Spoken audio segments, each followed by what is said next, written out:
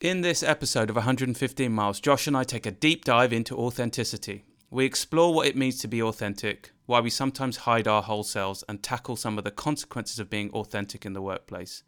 We then look at some of the patterns that have been emerging in social and culture, particularly around work and politics.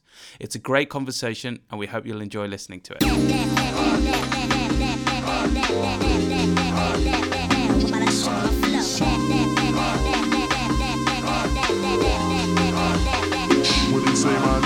This is 115 Miles with Josh Connolly and Hassan Kaya. Living exactly 115 miles apart, our lives could not have been more different growing up, yet we find ourselves today as really good friends with many similar outlooks and perspectives. Join us on our podcast as we take a topical dive into life, work, culture, and everything in between. Authenticity is the daily practice of letting go of who we think we're supposed to be and embracing who we are. Brené Brown, the master. So my question to you off of that quote is, what does it mean to be authentic to you? Firstly, I love the quote. Authenticity to me, I always take what Dr. Gabor Mate says, and actually I think it makes it very, very simple. At its simplest form, authenticity is understanding what I'm feeling, knowing what that feeling means, and then being able to communicate that feeling within my relationships and my activities. And literally, at its core, that's how I see authenticity, when I'm able to convey who I am based on what I'm really feeling. Simple as that is, it's often complex to be able to do, by the way. Well, that's where I was going to go next. It's great in theory, right? It's great in theory, and we can all read a quote and go, yeah, that's what it should be. But what gets in the way of it in real life? Well, you can break that down into categories. So there's the social factors in terms of who I'm mixing with and what I believe who I'm mixing with want me to be. There's the environmental factors of my whole life. So I believe lots of it comes from childhood and the way that we're conditioned into childhood. I guess you would branch the kind of gender stereotypes and all of that stuff under the societal factors and environmental factors, but then also kind of emotional factors as well, and what I'm seeking emotionally and how that plays out. So the reason it becomes tricky is because of my need for connection and my want to feel part of the world in which I exist in. And it's that need that I believe causes the problem because of the information that we're fed throughout our lives. Does that make sense?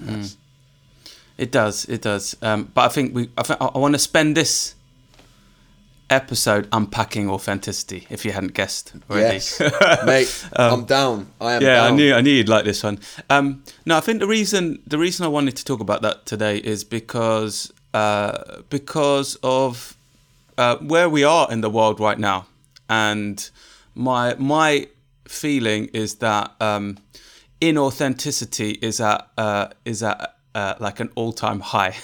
You know, there's a lot of inauthenticity, I think, in behaviors from the people that are governing countries, right? Mm-hmm. So if you look at, say, all this stuff that's going on with Trump and his COVID, and he's taking his mask off and he's trying to show that he's kind of strong and healthy, through to kind of all the stuff that's going on in our own country and, you know, and several other countries. There's, you know, bipartisanship, all that sort of stuff.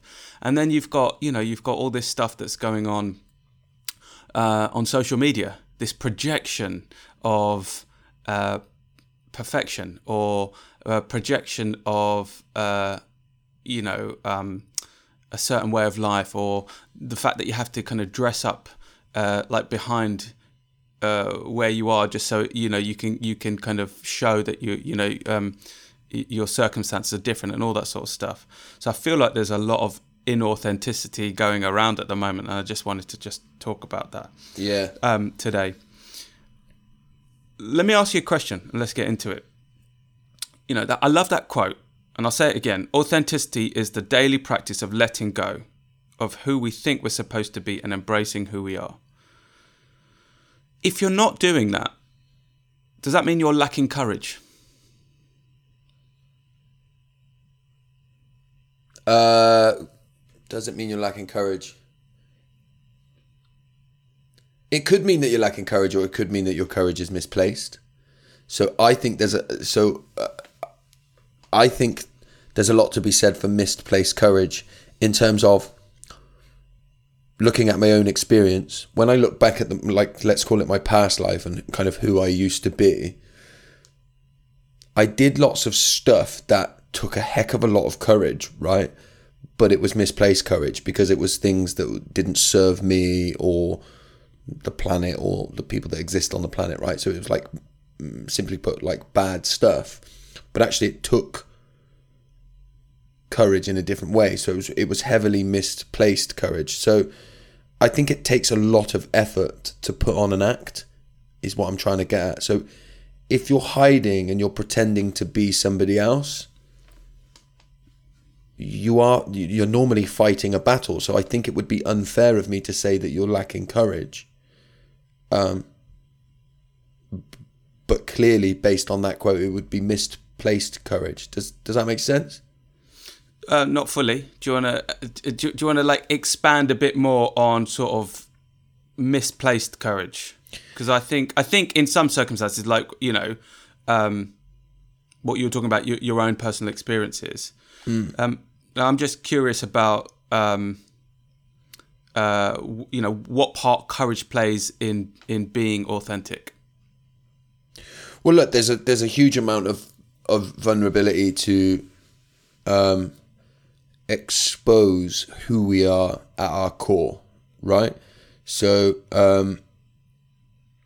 when I'm putting on an act and trying to be a version of myself in order to get accepted, I'm playing a game. I'm trying to be accepted, and if I don't get accepted, it means I've got it wrong, and let me try something else. If I expose to you who I really am at my core, and you reject me or you abandon me, then there's nowhere to go for me, right? So there's a huge amount of risk that comes with being yourself. And by the way, when you start to be your true self, who that really is, you will upset people. There's going to be people that aren't going to like who you are, because when you become who you truly are, you can't be something for everyone. So there's huge risk in being who you truly are, and so there's huge courage in being who you truly are. To bring it back to why I say misplaced courage, is because I think a lot of people that are fighting internal battles and so showing up as somebody else, are normally hugely courageous, because they're fighting an everyday battle. So I think it would be unfair to say that they lack courage, which kind of actually highlights a point about authenticity and why we have to be a little bit careful when we push authenticity on people and say, if you don't be your true self, then you're lacking authenticity, because often the characters in which these people are portraying is a survival mechanism. Okay, so you're ripping that survival mechanism away from them, and if they're not ready, there could be huge implications to that as well. Yeah. So look, I mean, I took one out of your playbook, really, which is throwing in a question that I don't necessarily believe myself, right? Just to get us going in the conversation. I actually think it's courageous to do whatever feels right in the moment for you, and that protects you, right? So I'm not saying that I encourage people to be inauthentic, but sometimes you have to put on a persona, right? If, say, for example, somebody is being abused at home, that they have to put on a persona to get them through what they need to get through. Does that mean they're not being authentic, or is that they're surviving? So just to kind of, to talk to your point, I also think that sometimes it's really difficult because you want to be authentic, but the environment around you does not enable you to be that way. Okay, so we see it a lot in work. We say bring your whole self to work, right? But then if you can't guarantee the conditions around you that will support and embrace that, then people will get burnt and they will retreat, and it will stop them from doing it again. So I think there's kind of a wider societal thing that we have to look at in what we mean by being authentic, and what does it mean to kind of support people to be authentic. I think there's a lot of marketing jargon around authenticity that brands use about being authentic, and so it's kind of been a bit bastardized, the term. So it's a really, at Mavericks we talk about being true-hearted and authentic, and they sort of go hand in hand. So true-hearted being like, what really drives you from inside. But I love the Brené Brown quote. I really think it's fantastic. It's a daily practice, so it's a reaffirmation to yourself, not to anyone else, but also it's to let go of what other people need you to be, and to kind of embrace who we really are. And the thing that got me started on this actually is, knowing that it was my week to kind of prepare our conversation was, we started this podcast because we both felt that there was an element of ourselves that we only really shared with each other. That there was an element of ourselves that we kept behind closed doors because of this professional persona that we have been creating in the outside world. And at first, I think I found it very difficult to be vulnerable, to be open, to talk about some things that I've really only talked about with very close people. But what I like is that through this experience, I think that, the gap between my authentic self, the bit that I sort of kept private, and my public self, like my professional side, the work that I do out in the world and all that stuff, I think that gap's narrowing. I don't think it's entirely disappeared. I know that there's a sort of a role that I have to play, in terms of my work that I do. But I definitely think that gap has reduced, and I think it's really because that we're having these conversations, and it's like you can't hide. You can't just pretend anymore not to have those views if you say it out. And I think the same probably can be said of you, right? Like we both sort of felt that we needed to have these conversations and start to share a bit more of who we are. Yeah. And in part by doing that, create a space for people to feel comfortable to be able to do that themselves. To kind of you've covered a lot there, and I loving everything that you were saying about authenticity, in terms of being who you need to be in the moment. I think that's really important. And actually, before you kind of expanded on it in that way, I hadn't taken the power from the original quote that you said. And that is about being who I need to be in any given moment, right? Which is different to being what I said of that authenticity piece, which is exactly who I am and what I'm feeling, right? I always say there's days when I wouldn't get out of the house if I didn't dress myself up and become a version of who I am, right? Because there's some days when my sensitive levels are at such a height where I'm so overly sensitive where I just wouldn't leave the house. So I do have to, on those days, I have to tap into, I guess it's like the ego part of myself, right? In order to be able to almost build myself up to go and do and be who I need to be in that moment, or in that day. Have you ever seen the Joe Rogan podcast with Guy Ritchie? I haven't seen it, but I know the Guy Ritchie. I know the Guy Ritchie thing that you're about to refer to. I think. Yeah, because the clip, where the bit that's clipped is where he talks about wearing his suits, and he talks about putting on his suit of armor in the morning, and that really resonated with me, right? And like it resonates with me when I go and play football, for example. When I put my kit on, I have a whole process that I go through where I am becoming a version of myself that's not me. When I'm on the football pitch, it's not me, and I do certain things. I there's like really like stupid things, like I roll my shorts up a bit, right? But that's like, I'm rolling my shorts up, I'm going to work type thing, yeah? So like that kind of expands on it and brings, you know, for me, brings to life what you were saying. And I just think it's so important for people to acknowledge that sometimes being your most authentic self is understanding that I can't be my most authentic self right now. Do you know what I mean? Yeah. Which is do what you need to do to give yourself care in that moment, right? Exactly. So I really like that, and actually that sort of further expanded what I was meaning. Do you think? Tell me what you think about authenticity, like in social media at the moment. Like, what are you seeing? What's that conjure for you when I say, I believe there's a lack of authenticity in social media? Well, my first thought is that a lot of people are, like, authenticity is being talked about a lot more, right? So the fact that you're saying there's a lack of it at the moment doesn't add up, right? But I agree with your statement that there's a lack of it. I think there's a lot of inauthentic attempts at being authentic at the moment, particularly when we look at LinkedIn, which is, you know, the platform that we. It's awful at the moment, isn't it? LinkedIn. It's just. Yeah, well, it's become now.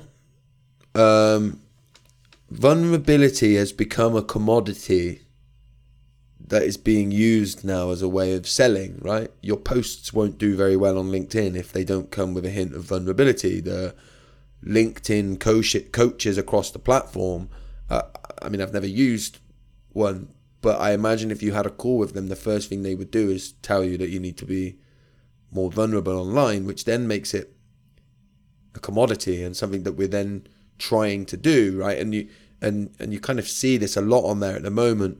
People turning everyday experiences into a moment of vulnerability, you know, like a big long post of look how vulnerable I am. I'm talking about the fact that I had a lay-in this morning or something. Do you know what I mean? Something as innocuous as that.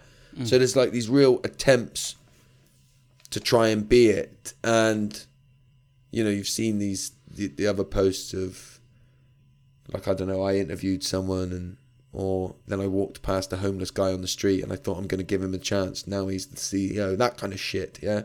Which is just like, it's making vulnerability and authenticity this commodity, right? And you know, it lacks real conversations around it like we're having now.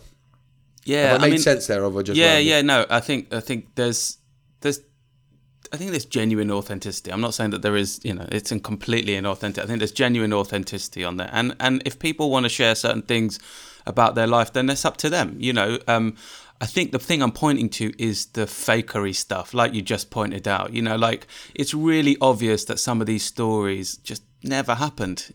They never happened. And then you look at like the engagement with it. And people just buy it hook, line, and sinker because it tugs on some emotional heartstrings, but it's really obvious that it's not authentic, and I think I'm just seeing a lot more of it, and I think it probably happens across all social channels. From sort of, it starts in a particular place and then kind of it becomes popular by mass, and then this stuff starts to come in. So I've seen it, you know, obviously there's been a lot of chat about LinkedIn being a professional site, a networking site, and then you get a lot of people who actually give out to others about, you know, bringing personal stuff in. I don't care about that. I quite like that it's been a bit more personalized. But it's just really interesting that it's clearly a strategy for a lot of people to kind of, you know, post this stuff, and I think it just perpetuates this this feeling of inauthenticity that I'm seeing. And creates hollow connection, by the way. It creates hollow connection, because I do think the one thing, just quickly before you go on to the next bit, the one thing that what we've talked about there does highlight is that, particularly in the professional world, right? So let's just say for a second that LinkedIn is a reflection of that. There is a yearning for a connection at that level. We can all connect as our kind of in our ego state, right? In our positive, here's Josh, the guy doing business, right? I think we're quite comfortable at connecting on that level. but there's a yearning, right? And I do believe there's a real yearning in that space to connect on that other level, to connect with you as my vulnerable self, to connect with you as that wounded part of myself that you know, that is a risk to share with you. The problem is that yearning then gets tapped into and kind of used, and I think that's why it becomes frustrating to see when you see these posts that are clearly fake, and then you see some other dude doing a version of the post, but he's reworded it, and do you know what I mean? And then, but it's preying on that yearning that is clearly there. And then particularly when you look at LinkedIn, because LinkedIn still has that, if I like your post, all of my connections see it. That's why it becomes so big on there, because we tap into that, and then there's a lack of an algorithm, which then makes it like big bucks in terms of views and interaction. Yeah, I mean, I think LinkedIn has blown up as a social channel really because there's sort of, you know, we spend so much time around the world of work, around kind of, you know, our professional side, and it used to be quite separate, right? When Facebook and, you know, and Instagram had their roles to play around lifestyle, but it's just way more blended now. That's why you're probably seeing more of it. Yeah. So it'd be really interesting to see how it sort of emerges, you know, in the next sort of year or so. Do you think there are any consequences of being truly authentic? Like, let's say, for example, in the workplace. What consequences? Negative or positive consequences, or negative first? Negative, actually, is that what you're asking? Yeah. The if you become who you truly are in an environment that's not psychologically safe in that way, then you leave yourself hugely vulnerable. And, you know, any kind of wounding that you would have experienced in your life, and we've all experienced some of us to a higher degree, when you expose that part of yourself, which is, if that's what we're saying, vulnerability is it within the question, right? Then you leave yourself hugely vulnerable. And there's bullies about, right? There's people that are not going to kind of connect with you in that way, and then it becomes hugely dangerous. It does become dangerous because that's when emotionally people are leaving themselves exposed. So if the culture doesn't exist or isn't safe enough for you to be able to be who you truly are, then there's definitely consequences. But I don't know. What do you think? Yeah, no, I mean, I think there's, you know, we're, like you said, you talked about it right at the beginning. We're conditioned from the minute we're born to behave a certain way, right? We're conditioned on what it means to be a well-behaved child versus a poorly behaved child. And sometimes we've talked about, sometimes you're just expressing yourself, but it's seen as, you know, bad behavior or poor behavior or whatever. And then we're sort of conditioned in how we need to be through our education years, right? And I've talked a lot about the fact that I felt that maybe I was a square peg in a round hole, you know, at school, and so you're conditioned, and if you don't kind of fall into those norms, then you're sort of then you're disruptive, or you're not kind of, you're falling behind. And then it's the same in the workplace. You know, you come in and you fall in line. There's a hierarchy. You rise up the career ladder if you do this or do that. If you kind of bite your tongue and you play this role, or if you want to work in a particular industry, you have to be in a certain way. I spent a lot of time in advertising, as you know, and you sort of felt like you always had to be a certain way in advertising. You had to look a certain way. You had to have kind of, had a certain level of experience. So all of that just feeds into this thing that, I can't really be who I want to be.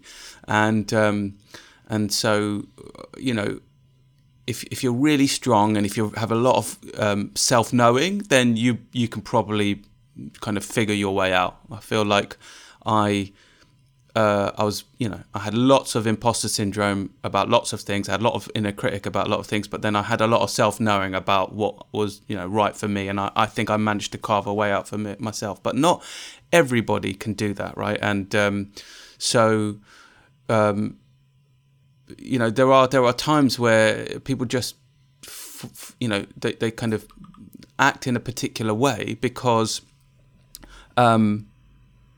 they feel like they have to. But also there are other things attached to it, like if you've got to earn a salary and you've got to pay for rent or your mortgage, or you're trying to look after your family, if your environment is preventing you from being that way, then you're going to do that. You're going to sometimes do that. So I do think sometimes there are consequences, like you say, if the environment doesn't support it.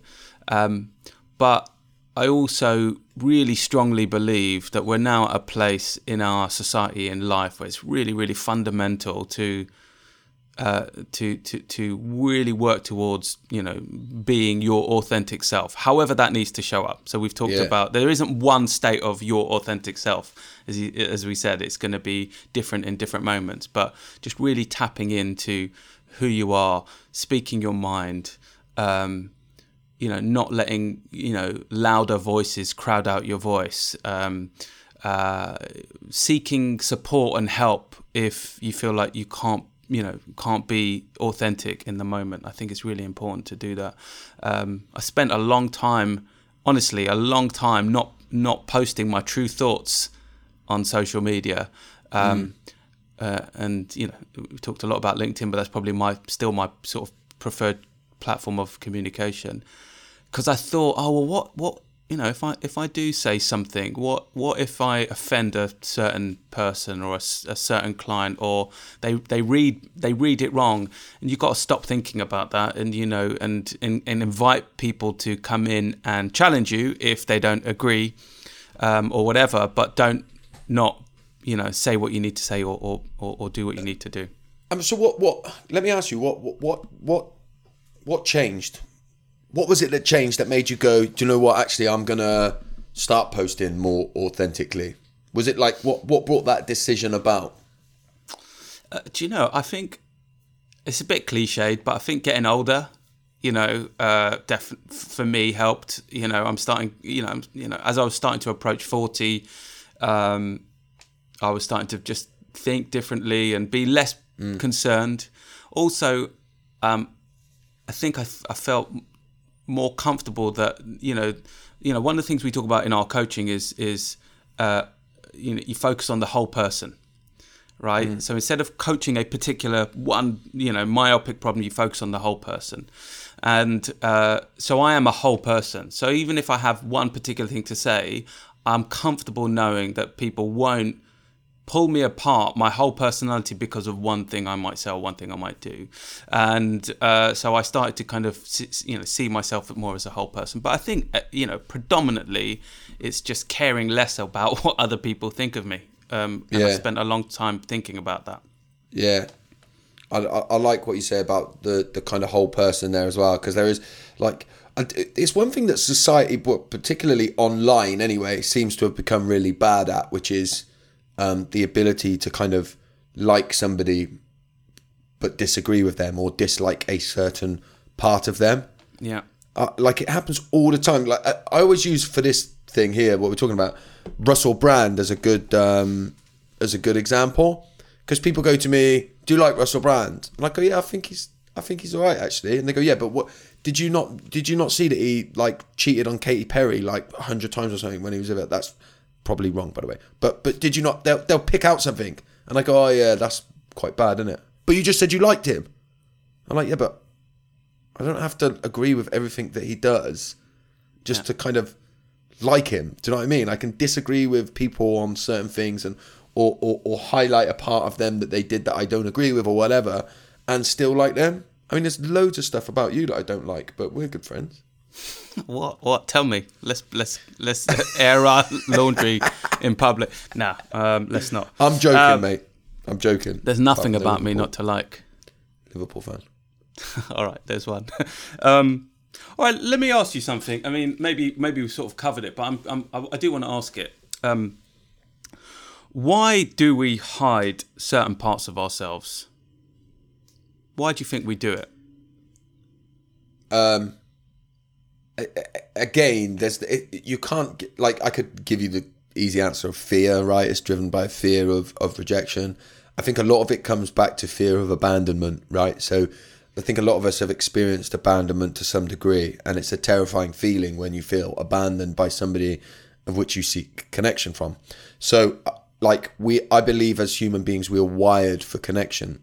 So if at any stage of our lives we develop the belief that in and of myself I'm not going to be worthy of your connection, then the fear of abandonment will be enough for me to distort and alter myself rather than show up for the abandonment that will come for that, right?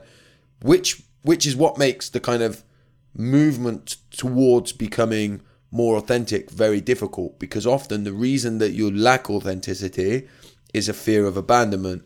And to become more authentic, you're going to have to face abandonment. That's been my experience, yeah? As I become... I think you remember when we first started the podcast and I'd done that thing about Boris Johnson online, and I got a lot of stick, and a few people were like, somebody made a complaint to the charity and all of that stuff. And we had a conversation how I was like, I can't please everyone and I can't be something for everyone. That was like my abandonment issues coming up. But since then, I've been on a journey of like a few people falling away from my kind of circle or my community, because I've lent more into being who I really am and realized that not everyone's going to like that. So, abandonment lies at the heart of it in that way.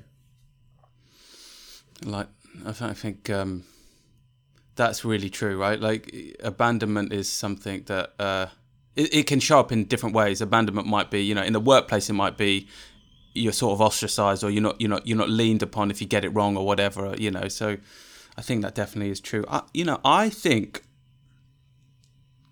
we hide certain parts of ourselves sometimes because we choose to, because we don't want to give everything over to the public domain.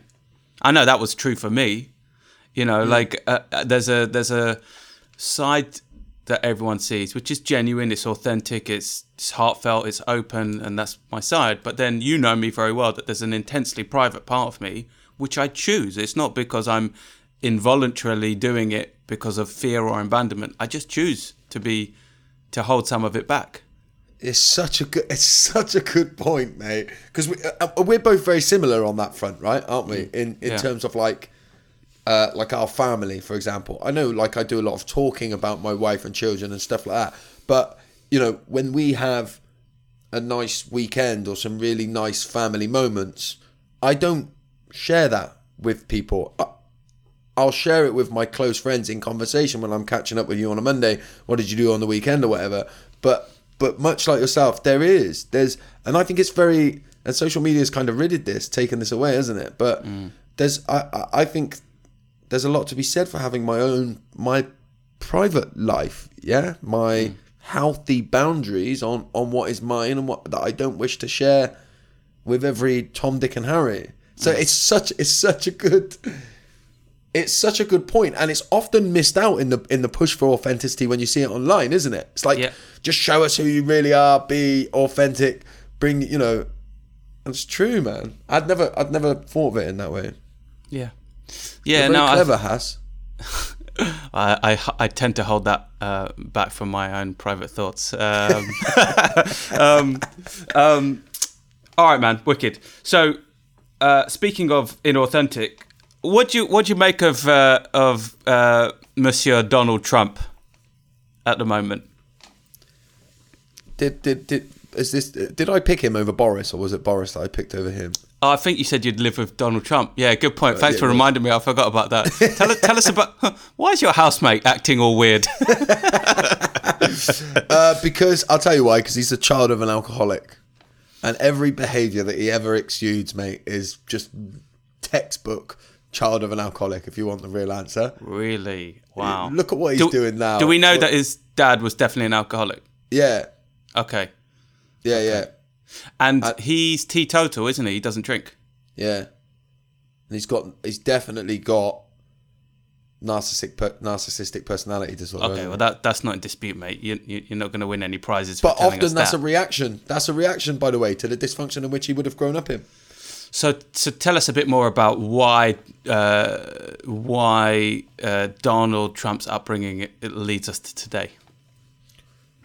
Well, look, because if you grow up with an alcoholic father in that way, you tend to... The black and white thinking that he's got is a trauma response, 100%. And the way that we see that on a societal level, is by the way, is a reflection of the traumatized society in which we're living in. So a discomfort with nuance, which is what he kind of really has, yeah. The way in which he kind of... so whenever I put stuff out online, there's always the kind of...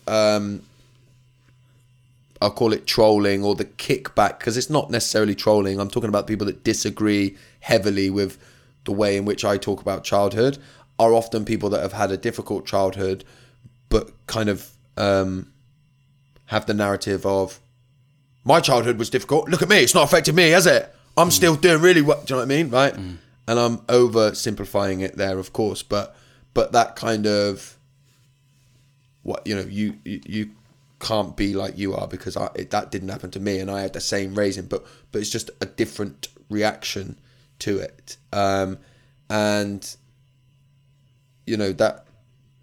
narcissistic personality disorder, which is different, by the way, in my eyes, to being an actual narcissist. I'm not sure. I don't know Trump well enough, although we've lived together since episode 2 of 150 Miles. I don't know him well enough to know that to know if he's just got severe narcissistic tendencies or if he's an actual narcissist. My suspicion is it's the latter. Look, I mean, I think let's pick up a topic in another podcast, but I think, it's an interesting spot you just took us down. Like, should we feel a little bit of pity for him because he had a difficult childhood? Could we point to some of the things that he's doing as a result of his childhood? And that's a really difficult topic, because he's, obviously there are lots of people who really love and support him, and then there are lots of people who don't. I'm going to really declare that I'm not someone who really doesn't. I hate him. So, and I know he's your housemate. I apologise. But no, let's park that one, because I don't. Well, I want to answer it quickly. Go on then. Have we got time? Have you got a lot more to go on to? Yeah, go on. Look, having compassion and understanding for why somebody ended up in a place that they ended up in, you can have a certain amount of that and still highlight that what he's doing is not okay, right? It's not right, and it should be called out and argued against. So I'm not in any way a supporter of Trump. I dislike everything that he's about hugely, right? And I recognise where it may have come from, but that doesn't make it right. The same is true for a lot of people who do bad things. Yeah, you could go down the route of like how people get radicalised into far right or terrorism stuff. Right? There's ingredients in there where we could look at their childhood and go, this, and this happened. There's a guy called an old school therapist called Scott Peck who wrote a book about how some people are just born evil, right? So there is that, but often we can look at their childhood, but that doesn't make it okay. If I abuse you, right, just because I've experienced trauma when I was younger, it doesn't make it okay. Yeah. No, I think. And we're in nuance there. You made a really good point. You can have more compassion for the child that they were than the adult that they are today. To a degree, right? Compassion for the difficult moments that they went through, because you're innocent, you don't ask for it, but then there has to come a point where you have to take accountability and responsibility for your actions. You can't necessarily just say that the way that you were nurtured will always is the reason that you kind of take your actions. Yeah, you today. Can't use it. You can't. An excuse and understanding is different, right? And on this, I always use the example of when Ant McPartlin off Ant and Dec. Remember when he crashed his car drunk? Yeah. I remember saying on social media at the time, I hope he gets the help and support that he needs. Yeah. And somebody commented and said, "How can you justify what he's done?" And I said, well, I'm not Do justifying what he's done. Yeah, yeah. And Yeah. I think he should get, at the time, I don't remember what he got, but I think he should get the punishment and the consequences of which anybody that's done these actions should get. That is right. And I recognise that this is coming from a problem, and help and support is what would really help somebody like him not do it again. Trump is a little bit different. I don't believe help and support would help somebody. Well, like he's a Trump. little bit different from Ant and Dec. What? I thought they were the same. I've never lived with Ant and Dec, so Oh, I'm not okay, 100% well, sure. yeah. But the reason he's different, what I'm highlighting is when it comes to narcissism, a true narcissist, my belief is, and I'll sit and discuss this with anyone that wants to discuss it, you'll never change them. You'll never change a true narcissist because they're incapable of seeing your perspective. Seeing it, yeah. And that's why he might be a true narc. I think he is, mate. Anyway, so what do you make of this guy and what he's doing at the moment? What, Trump? Yeah. Listen, I think probably the most dangerous thing is that he might win the election. Because of the fact that he's trying to purport that he has beaten COVID, or just because he might win? Not particularly but I think that politicians, we often, and I'm very good at this, blaming politics for everything, blaming politicians for what's going on. But actually, normally, and I saw Simon Sinek talking about this recently With Richard Branson. Yes, with Richard Branson. Yeah. And was good. I thought he sort of called me out a little bit on it, where he said that it's a reflection of, what did he say? It's a reflection. Well, politicians are just reflecting the division in society, is what he was saying. We are divided. And so politicians just basically leverage that to get into power. So it's not that they don't necessarily create it. I mean, you could argue a little bit that they whip it up for personal benefit, but you can argue it very well that they do. But there's a point there that that is just reflecting what is society. But to bring it back to what you're asking me about Trump, what he's doing with what's just gone on with COVID, I think it's incredible. Like, you'd get fined like 10 grand over here for doing what he's just done this morning, wouldn't you? You've seen what he's done today, yeah? That's what you're talking about. Yeah, well, everything really. Like, going for his little motorcade and meet and greet, and and putting. But he's been out today. You seen that? On his balcony, fist bumping people and. Oh, I didn't see that. When was that? And he's still contagious, mate. He's literally been out and then so he's gotten back to the White House and gone up the stairs and took his mask off. He's look, according to Sky News, he's still contagious, and he's out and about fist bumping people and that. Well, this is the thing. No one really knows. No one really knows. Like, someone was saying, why would you believe anything that's coming out of the White House right now? Because there's been a stream of inherent untruths. So why does suddenly now become the moment where that administration is telling the truth about everything? Well, he's come out, and Trump's come out today, and he said, "Go on with your lives." I'm not going to try and do an impression of him. Fight the virus. No, go on. No, don't. I was going to try then. If you did your authentic Trump impression, we'd lose a lot of listeners. So. But he's come out and he said, "Don't worry about the virus. Just go about it, fight it. There's nothing to worry about." He didn't use the word imminent, but he said that momentarily, I think he said, the vaccine is coming out momentarily. It's nearly there. One of the best. It's the best in the world. You're sort of doing that Joey Barton, aren't you? Thing that sort of I'm speaking. half limping into to doing my Trump impression. Yeah. But yeah, so mate, I think it's for me, he's become so bizarre. And look, really, I think like 200,000 people have died in America as a result of COVID so far. So there's a very serious side to it. But to me, he's become laughable. But the most worrying thing is that he's very, very supported, mate.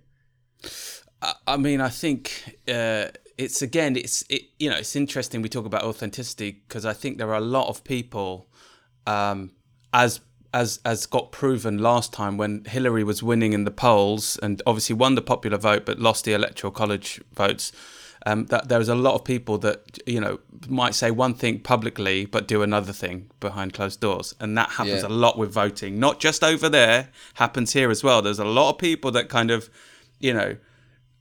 said that they were kind of liberal, pro-European. I imagine a lot of them voted to do Brexit, and so I think it happens a lot. There's sort of a fear of being of saying what you truly think and believe because of this kind of crowd mentality. If you have a wrong view that doesn't sit right, you're quiet about it. Do you reckon he'd get in over here? They say that he was the leader of the Conservatives. He'd probably be more UKIP, wouldn't he, over here? But just say he was... Do you think he would get in? Yeah, he would. Because, I mean, when you say him, I think you mean the version of him over here, right? Because, I don't think he would get in over here because... he just, we're too small no, for not him. the version of him. The version of him's just Boris Johnson. No, isn't it? well, that's it. And he's in. So would if Trump come over here and said, "I'm gonna," no, go on. No, go on. It was just gonna be Ross Kemp again. Yeah, going in to the UK. No, I don't think so. My reasons to be cheerful is going to be the fact that Trump's not coming over here to be voted in. Well, nice segue. Reasons to be cheerful. Mate, we've been in the game a while now. For segues like that. Yeah. I think we definitely need some good reasons to be cheerful with everything that's going on. So you go first today. Mate, mine is always just about me, right? So I don't. You narc. I don't. Mine's just the personality disorder, though. I'm not an actual narc. Okay. Mine is It's all about me, and it is the fact that it's Sexy Sauna Return. Good title, man. Good title. Bit weird, but it's getting better. So, genuinely, on a quite serious note, for the past, up until we went into lockdown, I always done my meditation in the sauna. And I don't know why, the heat, something like that. I'd have my headphones on in there and it's really worked for me. Why are you laughing? What's funny about that? Oh, I don't know. Just meditating in the sauna. Yeah. Anyway, right, sorry. Anyway. Sorry, I've ruined your moment. Sorry. I found out at the gym that the sauna's back open today and you can book in and you're allowed in there with one other person. But it genuinely, as kind of semi-joking as that is, it is quite a big thing for me. The sauna being back open, it was a huge part of my routine and I've not fully been able to replace it because it's just not the same as being in the sauna. So, what did I call it? Sexy Sauna Return. Sounds like a movie that you want to hide from the internet that you made once. Okay,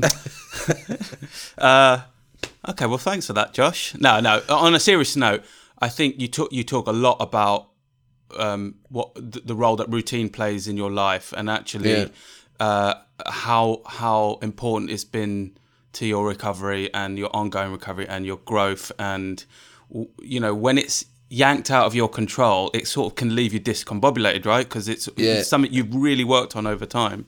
So no, I get that, man. No, wicked. Good for you. Who's the other person that you're going to sauna with? Well, you don't get to choose, mate. All right, just a random. It's just a random, yeah. And sometimes they want to talk to you. Nah.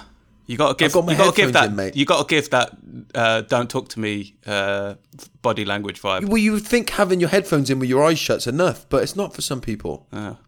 Well, maybe you just got to wear a little sign on your forehead saying, "Do not talk to me."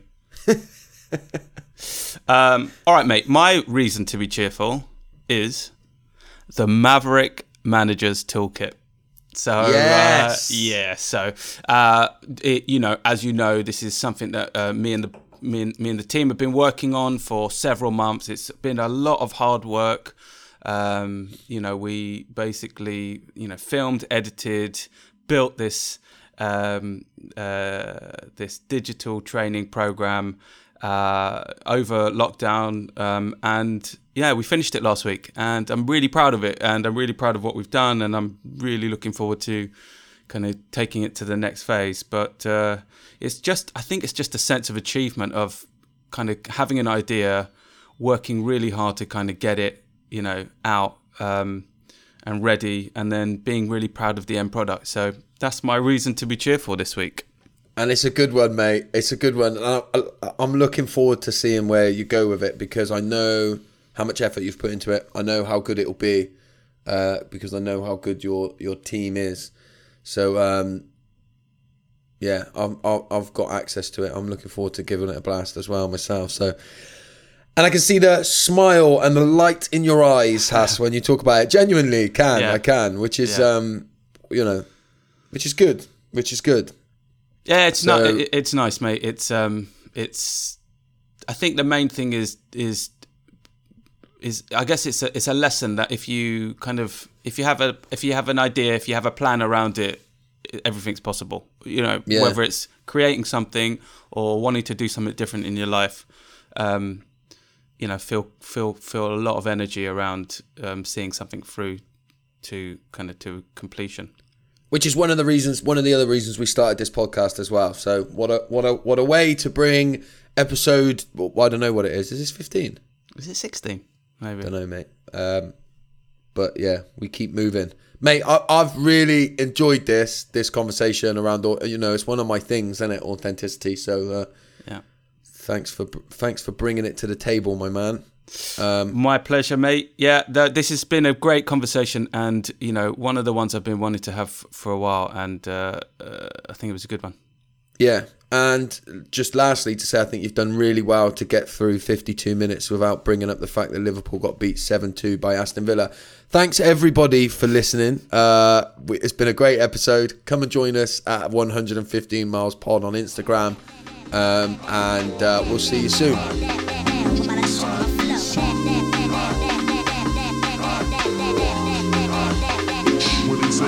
Thanks again for listening to 115 Miles with Josh Connolly and Hassan Khan.